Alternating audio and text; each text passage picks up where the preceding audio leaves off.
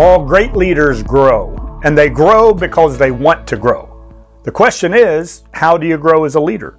Well, you grow as a leader by adding to and increasing your skills in 4 key areas. In the Bible, in the Gospel of Luke chapter 2, verse 52, it says about Jesus that he did 4 things. That he increased in wisdom, stature, favor with God, and favor with people.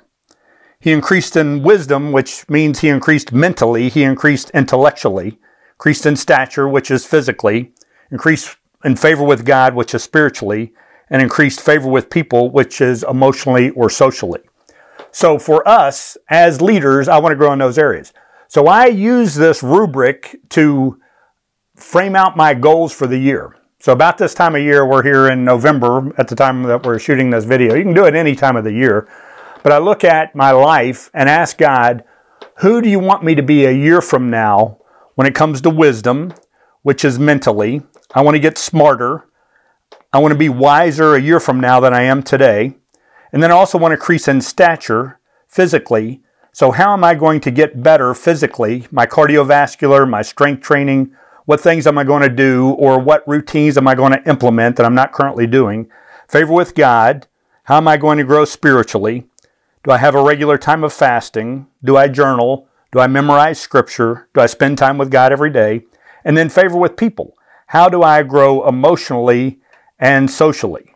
I can do that by learning interpersonal skills, by learning listening skills, by understanding my spouse better, my coworkers around me. So every year I frame out my goals based upon these 4 areas. I want to increase in wisdom, stature, favor with God, favor with people. And this all goes back to Jesus' strategy. He had a personal strategy in Luke 2:52, and then he also had an organizational strategy in Matthew chapter 16. So these organizational issues can be handled when you set goals in the personal area with a view towards organization. When you increase in wisdom, you become a better leader. When you increase physically, you increase your skills as a leader. When you deepen your relationship with God, things in the organization go more smoothly.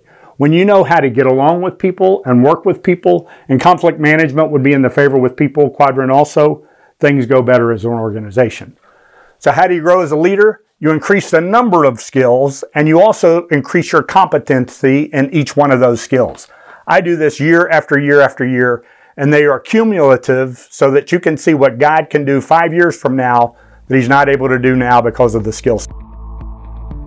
We do these videos to develop leaders to achieve increasing kingdom results personally and in the organizations they lead. So if this has been a help to you, please forward it to some friends of yours. Follow us on social so that you too can accelerate what God wants to do through your life.